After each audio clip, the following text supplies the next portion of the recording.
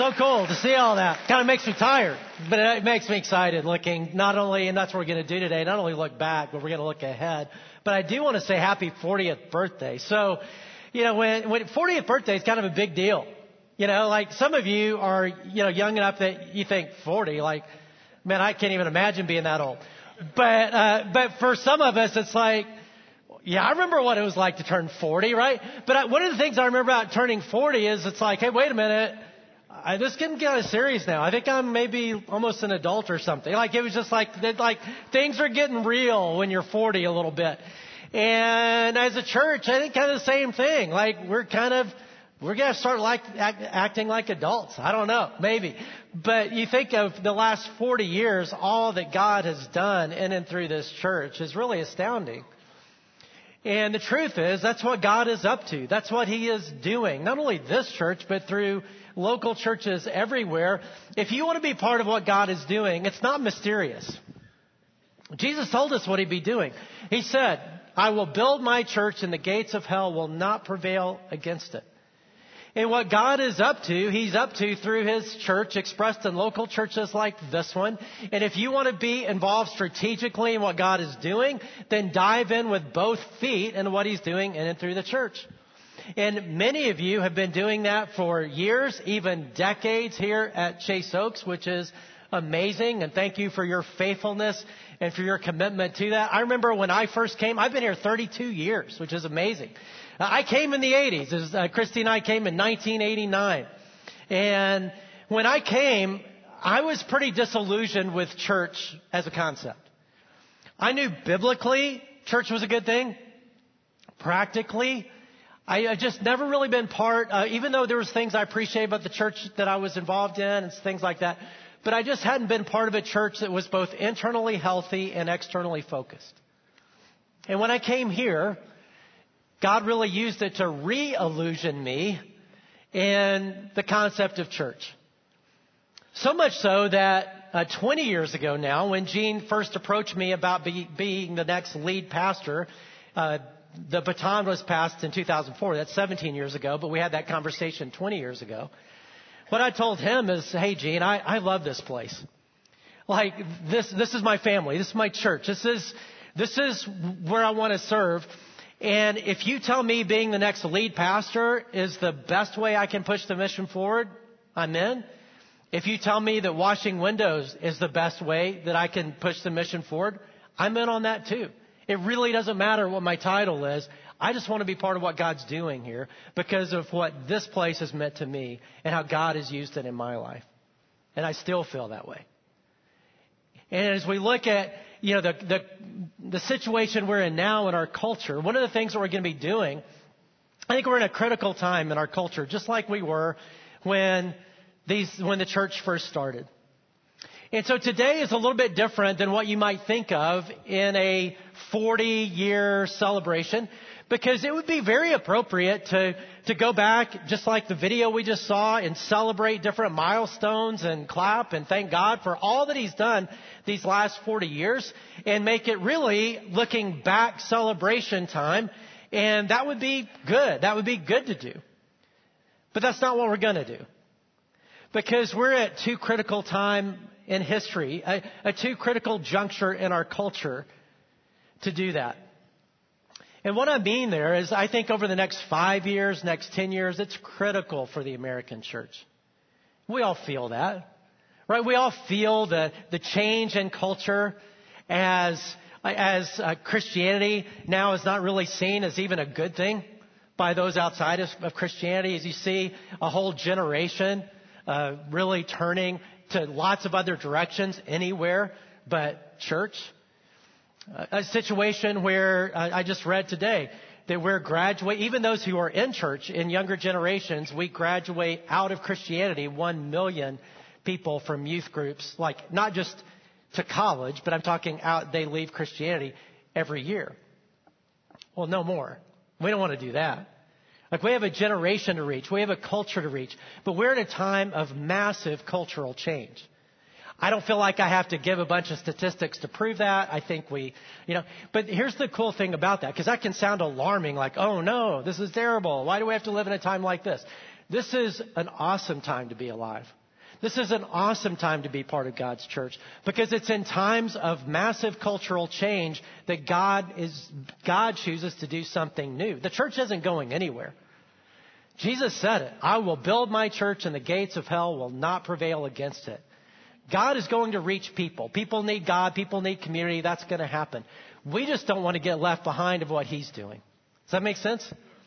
And 40 years ago, and even a little before that, 10 years ago, which we'll talk about 10 years before that, when the first Fellowship Bible Church started that eventually gave birth to this church, was a time in the 1970s, coming out of the 1960s, where culture had changed a lot, but churches really hadn't. They were doing the same old thing they'd always done, just waiting for people to like it. And waiting for the culture to come right back around, and that's exactly what's happening now. And that's always a choice you have. You can, in a time of cultural change, you can do one of two things as a church, and that is you can kind of deny present realities and cling to the past.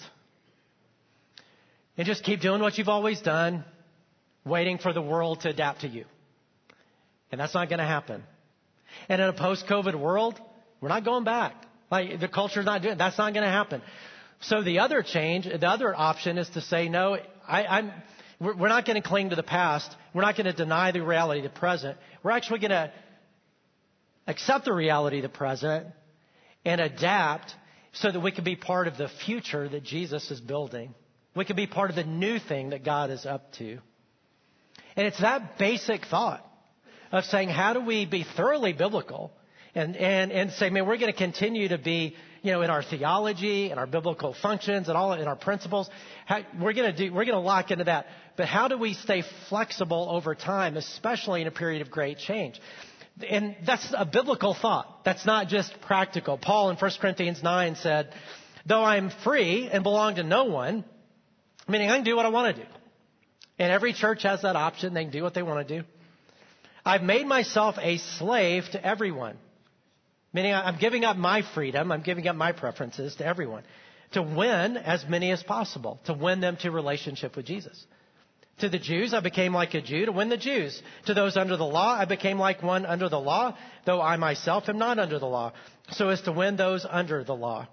To those not having the law, I became like those not having the law, though I am not free from God's law, but under Christ's law, so as to win those not having the law, talking about the Gentiles.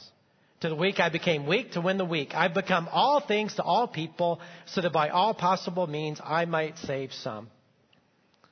I do all this for the sake of the gospel, the good news of Jesus, that I may share in its blessing.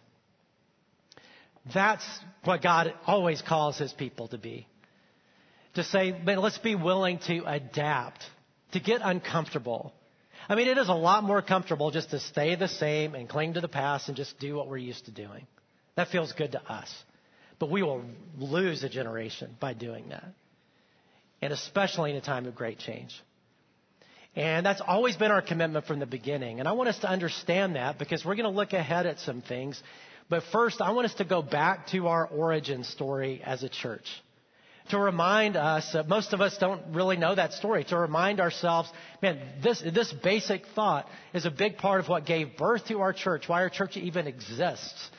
And so that we can learn lessons in another big time in history, another big, massive cultural change that we're in. And to do that, I'm going to invite our founding pastor, Gene Getz, to the Chase Oaks stage. He is a Chase Oaker, but to the Chase Oaks stage. And so that we can share that story. We'll catch up with him a little bit too. So Gene, come on out. Let's welcome him once again to the Chase Oaks stage.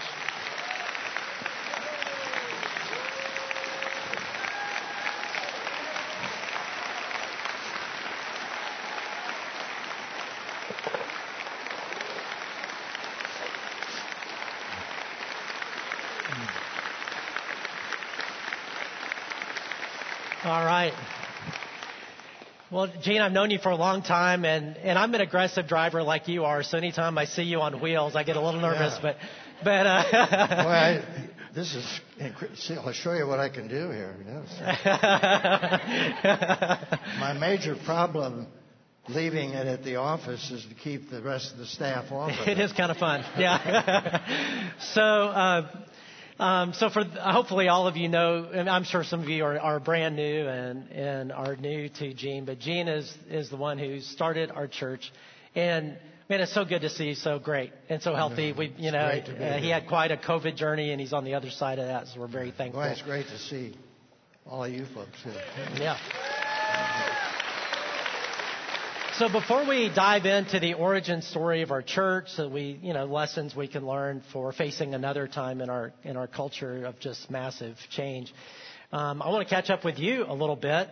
Gene is our pastor emeritus, which means he has a wider ministry and represents us as he goes off and does all these things and with Life Essentials Study Bible and actually a lot of different projects. And so we're going to catch up with some of that. In fact, let's do that. Catch us up with what's happening in the ministry. Well, I'd say basically, Jeff, that the focus has really come in on the study Bibles, particularly the Life Essentials Study Bible.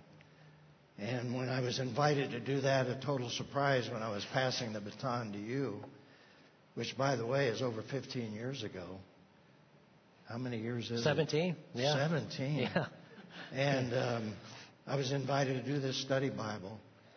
Took 7 years, and of course, as you know, it's unique in the sense that it includes 1,500 principles embedded right in the biblical text.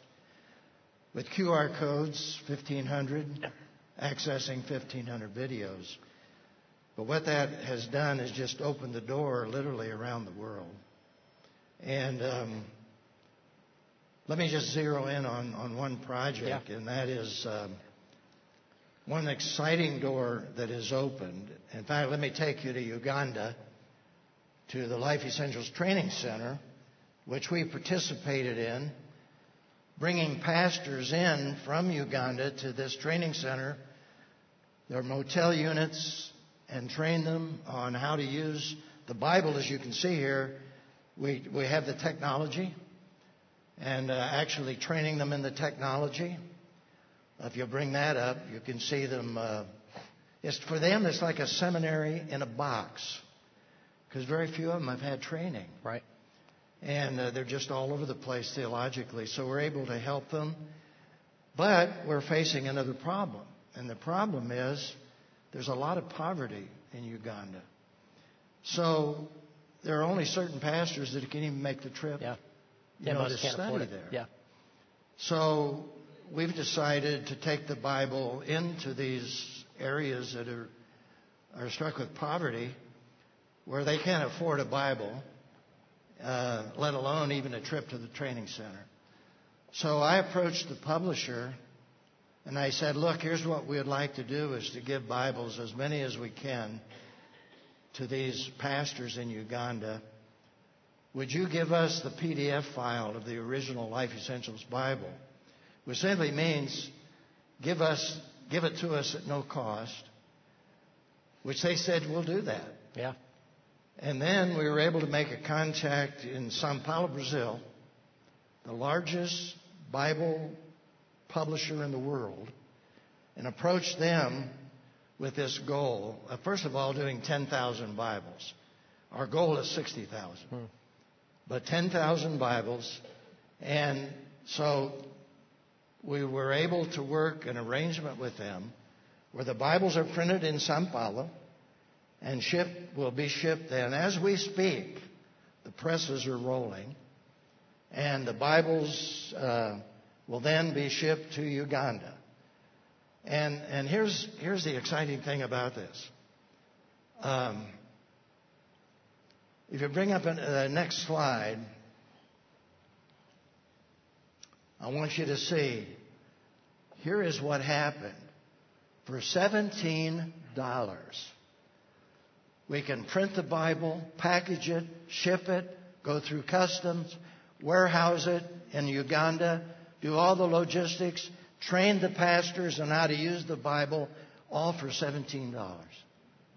That's unbelievable. Yeah. And so basically, for example, for every Bible that you'd buy tonight, we can ship two to Uganda Think about that. We were doing one, buy one. 1 for 1. Yeah. And then we can give one away because all the proceeds go into our ministry. In this case, this is opening up an incredible door. And what will happen is when the Bibles arrive in Uganda, about a third of them go to the training center for the pastors that can make the trip and study there for 2 or 3 days. We'll house them, give them a Bible, train them. But for the other 2/3, we're going to take the Bibles to them and do training sessions. And believe me, these people are dirt poor. Yeah. I mean, they just can't afford hardly anything. So it's a thrilling opportunity, and that's one project we're working on. Yeah, so today at all of our campuses, and for those of you online, you can do it online.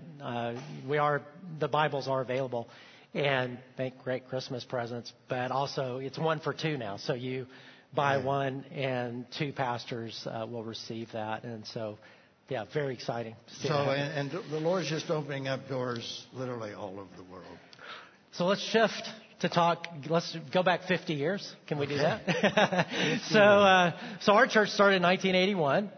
I was in 9th grade, by the way, 8th grade, 9th grade,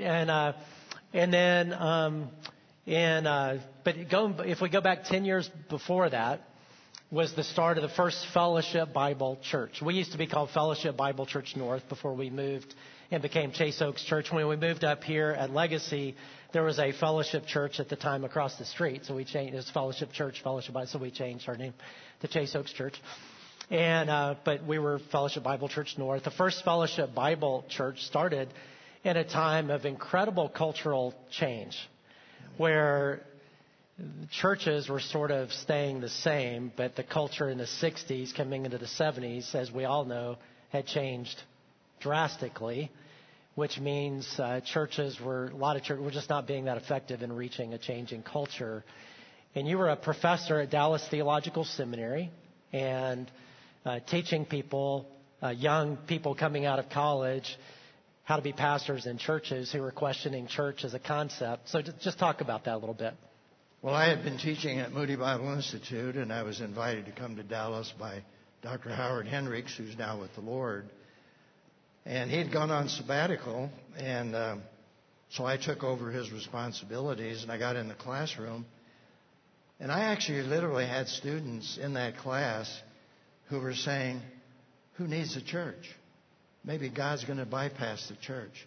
Yeah. And a lot of these young men were converted on the college campus and knew very little about the Bible, but they didn't like the church. Yeah. What they knew of the church. Well, as you said earlier, I knew that Jesus said, I'll build my church. Yeah. The gates of hell won't prevail against that.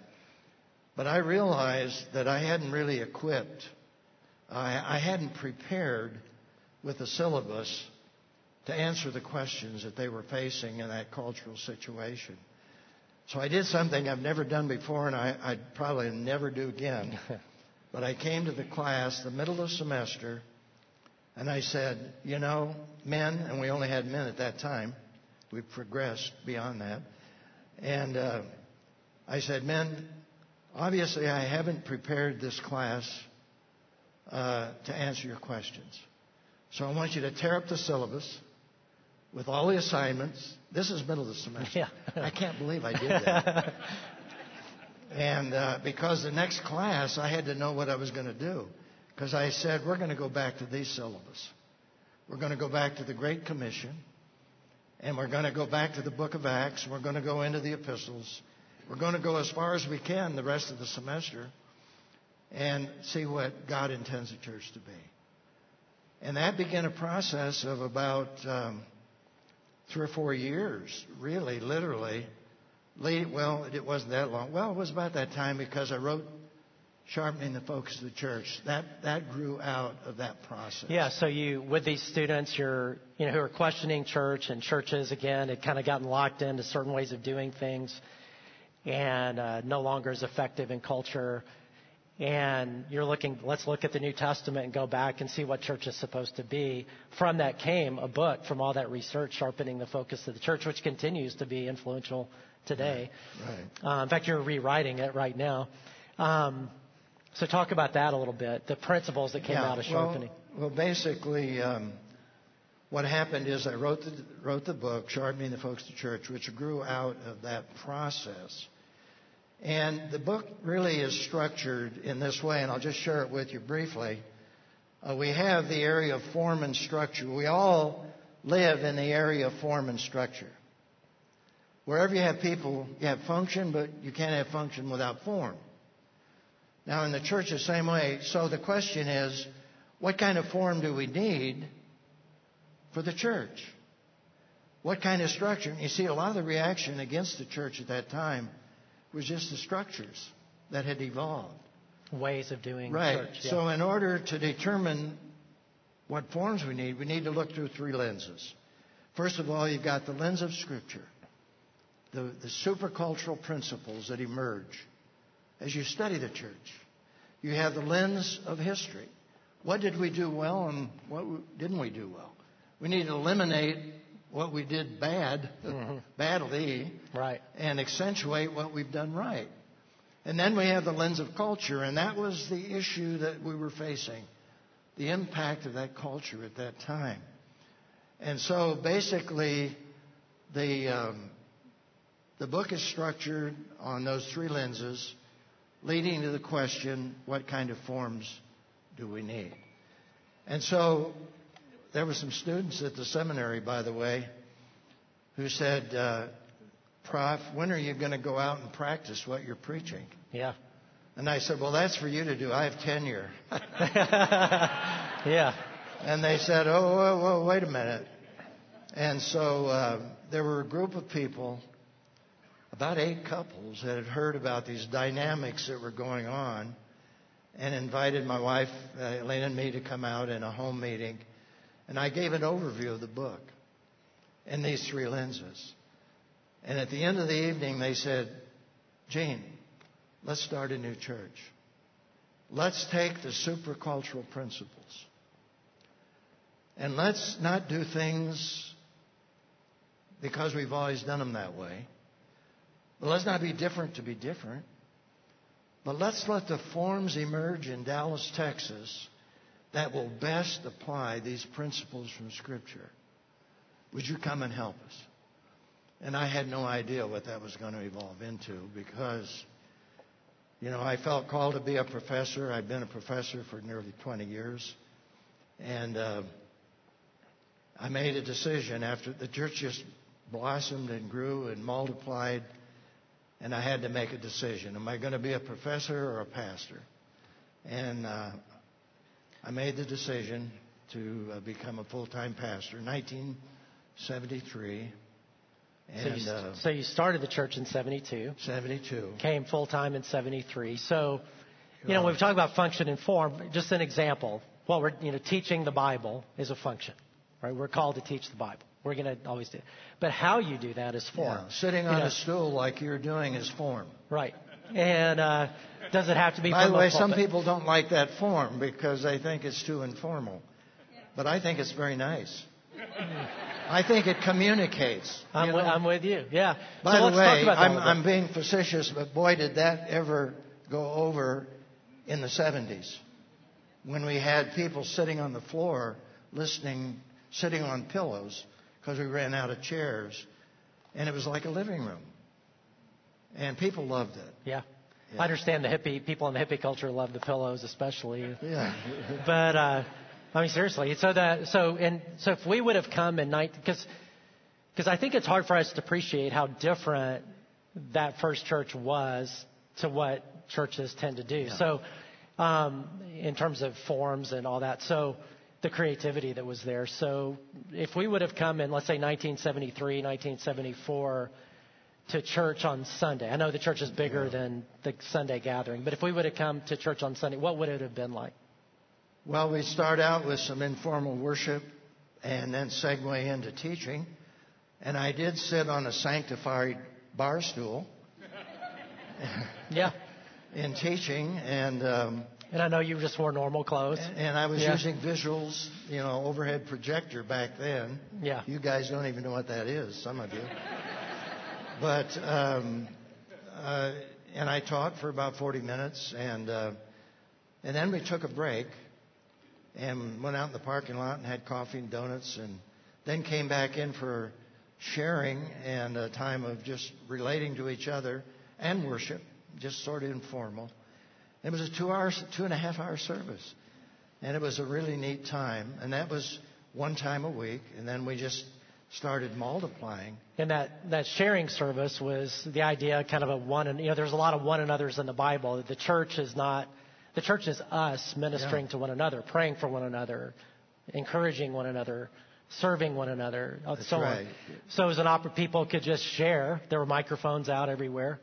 People could share, encourage one another with what they were learning, or somebody might have a need, right? So somebody we might prayed say spontaneously about it, and it was a wonderful time. But as we multiplied the services, we got up to 4 services on a weekend, and you can't have 4 2.5-hour services. So we had to tighten, we had to change our form to adjust to the cultural situation.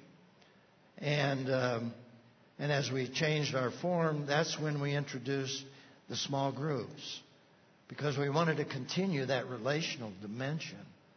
And so we made some adjustments there. And I think, at least according to some historians, they say that we really introduced the small group movement at that time. Yeah, nobody was really doing small groups, right? Because you do Sunday school for your church. That's what Jesus did. That's what we're going to do, right? And so on. And so started doing small groups to do and one the small another. groups then took the place of the opening sharing service, because we couldn't. Yeah. We just had to tighten everything in to make multiple use of the facility. And I know there was a bunch of misunderstanding around the cult, just around the church, because I grew up in a very traditional Bible church, or became a Christian there in high school and stuff. So that, and I remember being told when I came out here, hey, go anywhere, just don't go to Gene Getz's church. Because people were threatened by it, which of course made me want to go to Gene Getz's church. But, and I did. A friend of mine, Jack Warren, was here, and he was, so, but it was just misunderstood. It's to see, not understanding what change. It's not changing biblical principle or theology. It's changing the forms and ways of doing ministry That's to reach right. a changing culture. And we were coming out of the hippie movement at that time, with the beards and, all of that. And so we adjusted, and the Jesus movement was becoming full force. So we had a lot of young people that were converted out of the hippie movement, were in the Jesus movement. And so consequently, we adjusted even on our clothing styles. I remember I wore a leisure suit. Some of you don't know what a leisure suit is. And in fact, I wore a really nice turtleneck. By the way, there was one lady I understand came to the church and said, I'm never going to go back and listen to a preacher who preaches in a turtleneck. But the majority loved it.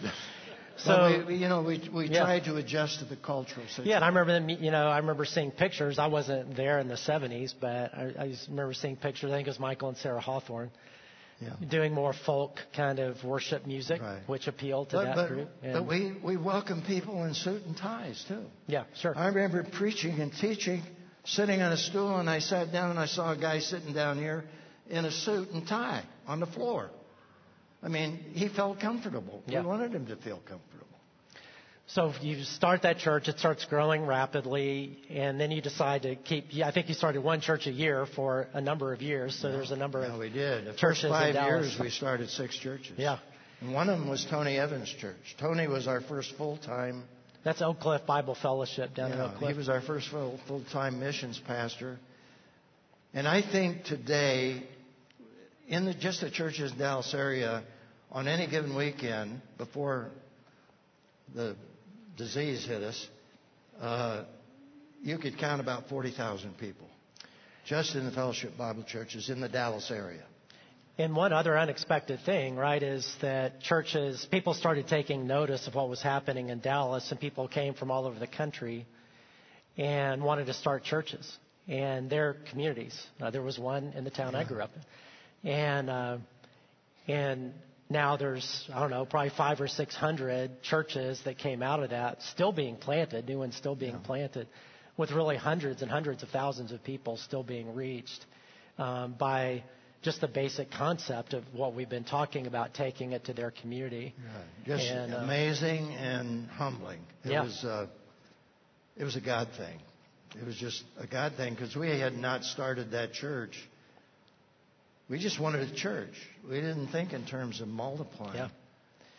And God just did it. And it was just amazing to see what happened. And I know you've been asked to rewrite Sharpening, the focus of the church, because I think all of us feel this, but that people are realizing it, just like 50 years ago in the 70s, coming out of the 60s, a time of massive cultural change. We're once again in a time of massive cultural change, which is a huge opportunity and challenge for the American church.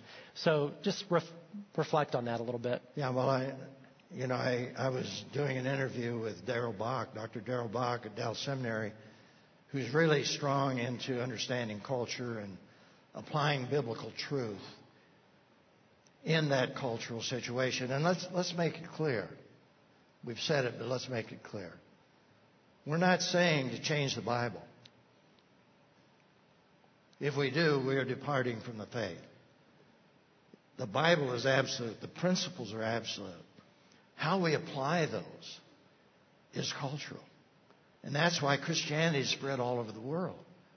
Because Christianity, truly understood, takes on different forms, but never changes in your basic truth.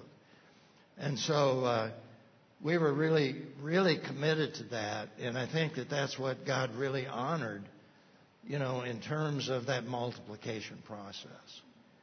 And I've forgotten the question you asked me now because I departed.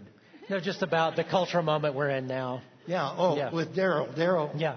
Dr. Bock said he was doing a blog with me, and he said, I think that the culture today is very similar to the culture of the 70s, 60s, and the 70s. And I said, yes, I think so, only more complicated. I think it's gotten far more complicated. Yeah. But the Word of God never fails, and if it worked in the first century, it can work in the 21st century. Yeah. Anywhere in the world. Yep. It's that we need to understand how to be relevant and true to Scripture. Can we thank Gene for starting our church and for being all that he is? Yeah. Thank you. And thanks for believing in me. And passing. I still do, by the way. I feel that. I do. I feel that. Yeah. And it means the world to me. Well, Thank you. Thanks for being our pastor. I speak of. Thank you, Gene. Love you. Yep.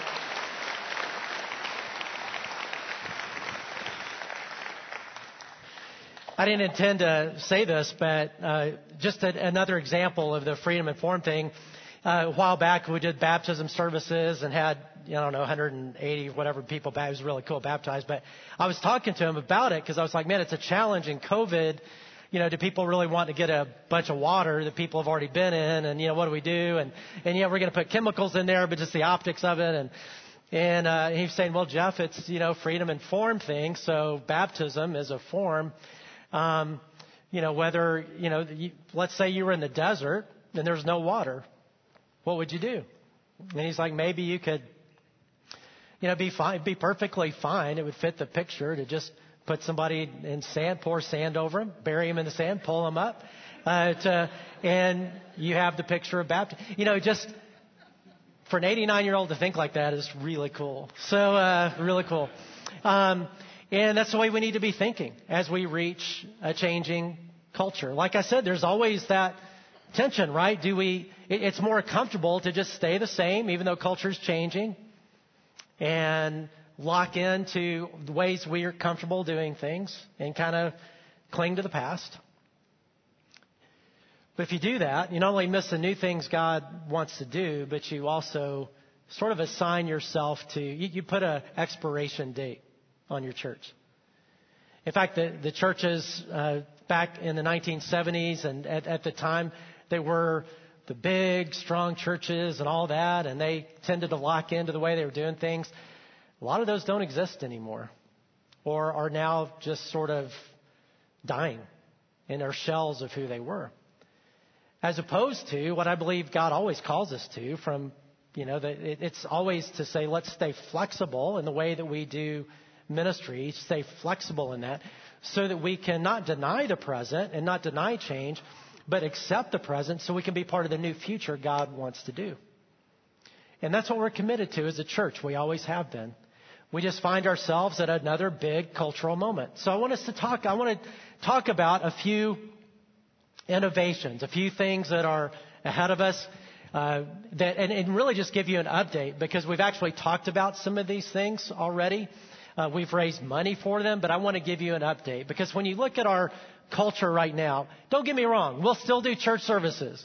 We'll still do groups. We'll still serve our community, all of that. When I talk about change, we'll still do those functions, right? Those are biblical functions. And we always incrementally change. One constant at Chase Oaks is we change, and with a changing culture. But I think where a lot of the innovations will come now, and the big shift in our culture, is what happens outside of our gatherings and outside the church, even more importantly than inside. We'll still do gatherings. We'll still do church services like this in a way that non-church people will be able to connect to. It's just now, one of the big shifts that have happened over the last 10 years, over the last 5 years, is when people are searching spiritually in our culture right now. It used to be, even 10 years ago, if they were searching spiritually, they'd go, I need to go to church. That's why I need to go to church. That's not reality anymore. If you're a non-church person, that's maybe the last place you go, last place you think about. The reputation of Christianity has taken a huge hit. We're not seen as the good people. We're seen actually by many as the bad people, right? So we've got to change that. That's on us to do that. And so that means that, will people come? Yes, but not without some connection in between. Does that make sense? Like there's got to be some kind of, now the most powerful is a relationship, like with all of us that are scattered in our neighborhoods at work and all that, where they get to know you and you show the love of Jesus, you show the reality of Jesus, and you engage them and you tell your story and you invite them. That's the most powerful thing. But in addition to that, how do we get to people outside of Christianity, outside of church? We've got to think really innovative about that. So here's a few things that are going on that I want you to be updated on so that we all know what it is and we all understand it.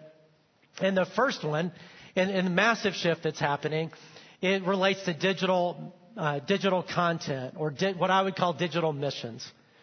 Because right now, if people are searching spiritually, as I said, they're not thinking, I'm going to go to a church. If people are searching spiritually, do you know where they go?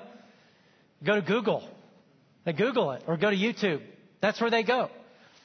And we want to be, that means that God is calling us to be there.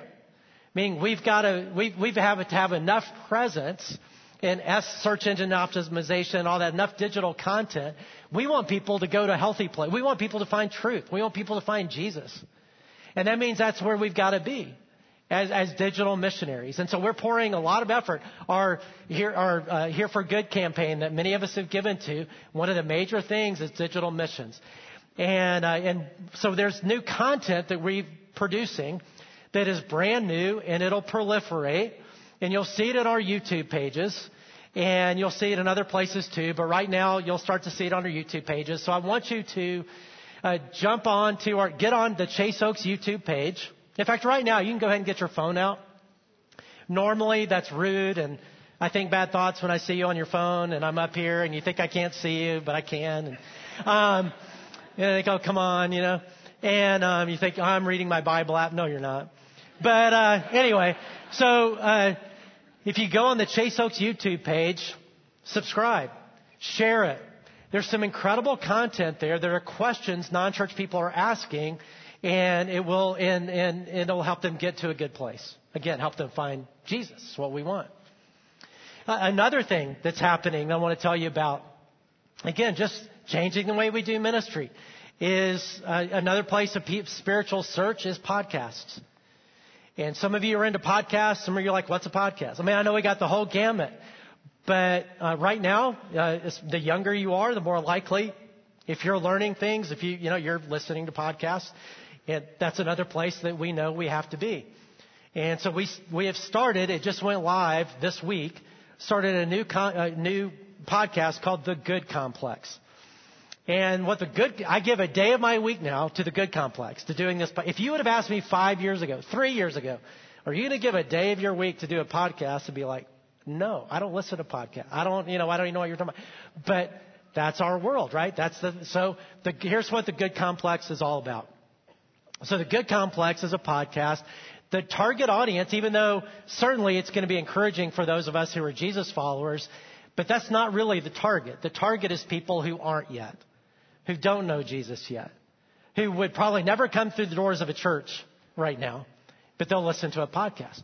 And we're working with an agency that is helping us get to those people who are really good at getting us to that target market, because they are the target market. It's a secular agency helping us reach this group, just normal people out there.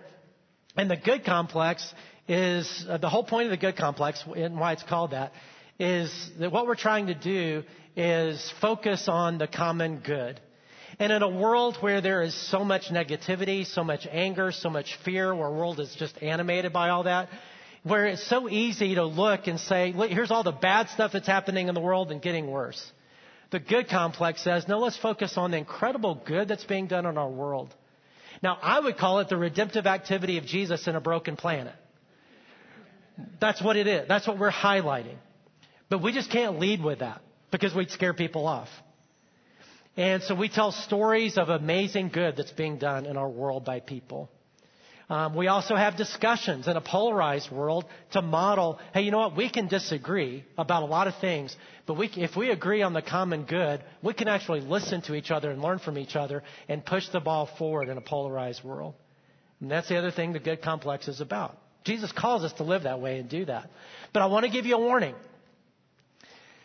As Christians, you might expect it to be way Jesus forward, Christian forward. And what I mean is, you might be surprised that the Good Complex doesn't come at you with Jesus, Christianity, church, Chase Oaks Church. We don't lead with that. You know why? Because we'd scare everybody off, the people we're trying to reach. It's much more subtle than that. And so what we're trying to do is take the Jesus kind of high road, model what that looks like. Most of the people that we interview are Jesus followers, and so it's easy to tease that out of their story. Like there's an incredible forgiveness story, like how could you forgive? Like that. I mean, it's shocking forgiveness story. You'll have one of the episodes. And be like, well, I can't. I'd never be able to forgive. But God gave me the ability to do that, and here's how He forgave me. And share that, right? But we'll also, not everybody, most of the people are, but not everybody we interview will be Christians, and that's it. We do that on purpose because whoever we can partner with for the common good, we want to model that and do that. For example, I just interviewed a Muslim imam, and in our area, and you think, "Well, wait a minute, are we going Muslim? Or are we?" No, we're not. We're still Jesus people, okay?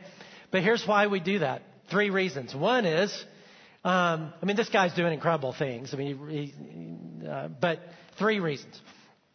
One is, we don't want to just toot our own horn. It's legitimacy. It's not just about, oh, look at us. We're Christians. We're so awesome. We're willing. We want to promote anybody who's doing good. We want to encourage that. And we want to encourage them. That's the first thing. Another reason is we want to model in a polarized world what it can look like to say, hey, there's some distinctives that are really important to us. And there's avenues to talk about our theological differences and all that. And that's good. But in a polarized world, we can actually model what it looks like to say we can still love each other, love people who are different than us, respect them, learn from them, be humble enough to do that, and to listen and to honor them, all of which are biblical commands. And so that's another reason. And then another reason is we want to reach Muslims for Jesus. And it's an opportunity to do that. Does that make sense? I just don't want us to get like, oh, no, we're going Muslim. No, we're not. But you get it. So here's what I want you to do with the Good Complex. It just went out. So we only have 1 episode out there. And we're starting kind of risky. We're starting with, can Christians love LGBT people better? And it's an incredible story of a person like us who has a traditional view of sexuality, meaning sex between, designed man and woman in the context of marriage.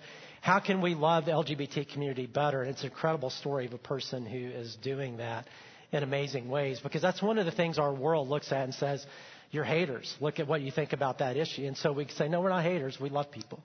And so so that's the first one. So again, I asked you to get out your phone. So get it out again. However you do podcasts, Spotify or podcast app or whatever, and look for the Good Complex. You're like, I don't know what you're talking about right now with podcast app. That's okay. Just you can go on YouTube on that too. And on YouTube, go to the Good Complex. You can also go to thegoodcomplex.com. And you'll see incredible stories of good being done. But so subscribe to the podcast, share it, all of that, right? So that we can get the word out there. But again, if you had told me I'd be doing podcasts 5 years ago, right? But if we're going to reach a world, if we're going to reach a changing culture, we just have to change the way we do ministry. And if that's where people are, that's where we're going to be. You'll see other things. You know that we've just done the Local Goods Center. The Local Goods Center is not only an opportunity to serve people's needs that are very practical and very real needs, but also an opportunity to invite our friends to serve along with us, people who had never come to a church service, but who want to make a difference in the world. And I've already talked to one person who is much younger than me, and she's like, I would volunteer there 3 or 4 times a week. She would never come to church, not right now. But she would do that. And there's a lot of people in our culture like that. Another thing that you'll see coming down the pipe that we've talked about is a Local Good Cafe, which is that's a little complicated trying to make that happen. We've got a team of great people working on that to make that happen. But the Local Good Cafe is an opportunity to people who would never come into the doors of a church, but would come into that coffee shop or that cafe, and that has a cause attached and a lot of programming attached. And again, if you would have asked me 5 years ago, do you think Chase Oaks will ever open up a cafe? Like, no, we do church. Like, what are you talking about? But again, it's how are we going to reach people who aren't going to immediately come through the doors of a church because they think we're the bad people? Well, we've got to change that, right? And we've got to be where they are. And so those are just some of the examples of changes. But all that to say, we just got to think differently. We've got to think creatively. And it's easy to look at what's happening in our culture and kind of throw up our hands and say, oh, no, what's going to happen? You know what's going to happen? Jesus said it. I will build my church and the gates of hell will not prevail against it. That's what's going to happen. And what he invites us to do is join him in the new things that he will do to reach the people that he calls us to reach. And I don't want us to be left behind. I want us to be part of what he's doing. And that means staying open, staying flexible. And when we talk about the church, it's not just like some organization out there. It's really just you and me. That's all it is. You and me being open to whatever God wants to do. Where God has placed you in your work environment, in your neighborhood, in your school, where collectively what he's called us to do as a church. And I believe if we're open and we do this is like the Holy Spirit's playground. When you have this kind of massive change, the Holy Spirit is God the Holy Spirit, is his playground to do new things. And if we're open, 5 years from now, 10 years from now, we're going to look back and say, you know what, that was a crazy ride, but I'm so glad I was on it. That was amazing. And that's been our story for 40 years. And my prayer is it'll be our story for 40 years to come. And here's what I want us to do, because the church is just you and me. And I know some of you are new and you may not be up for this. That's okay. And some of you can't do this physically, what I'm about to ask, and that's okay too. You can still pray. But we're going to pray, but I'm going to invite you, if you can, physically can, to get on I want us to get on our knees together. Because I don't believe it's accidental that any of us are here. God's not very good at doing accidents. He's purposeful. And I believe God has led us here to be part of what he wants to do. And I want us to commit to that. So I'm going to get on my knees. I invite you to join me as we just commit ourselves to Him.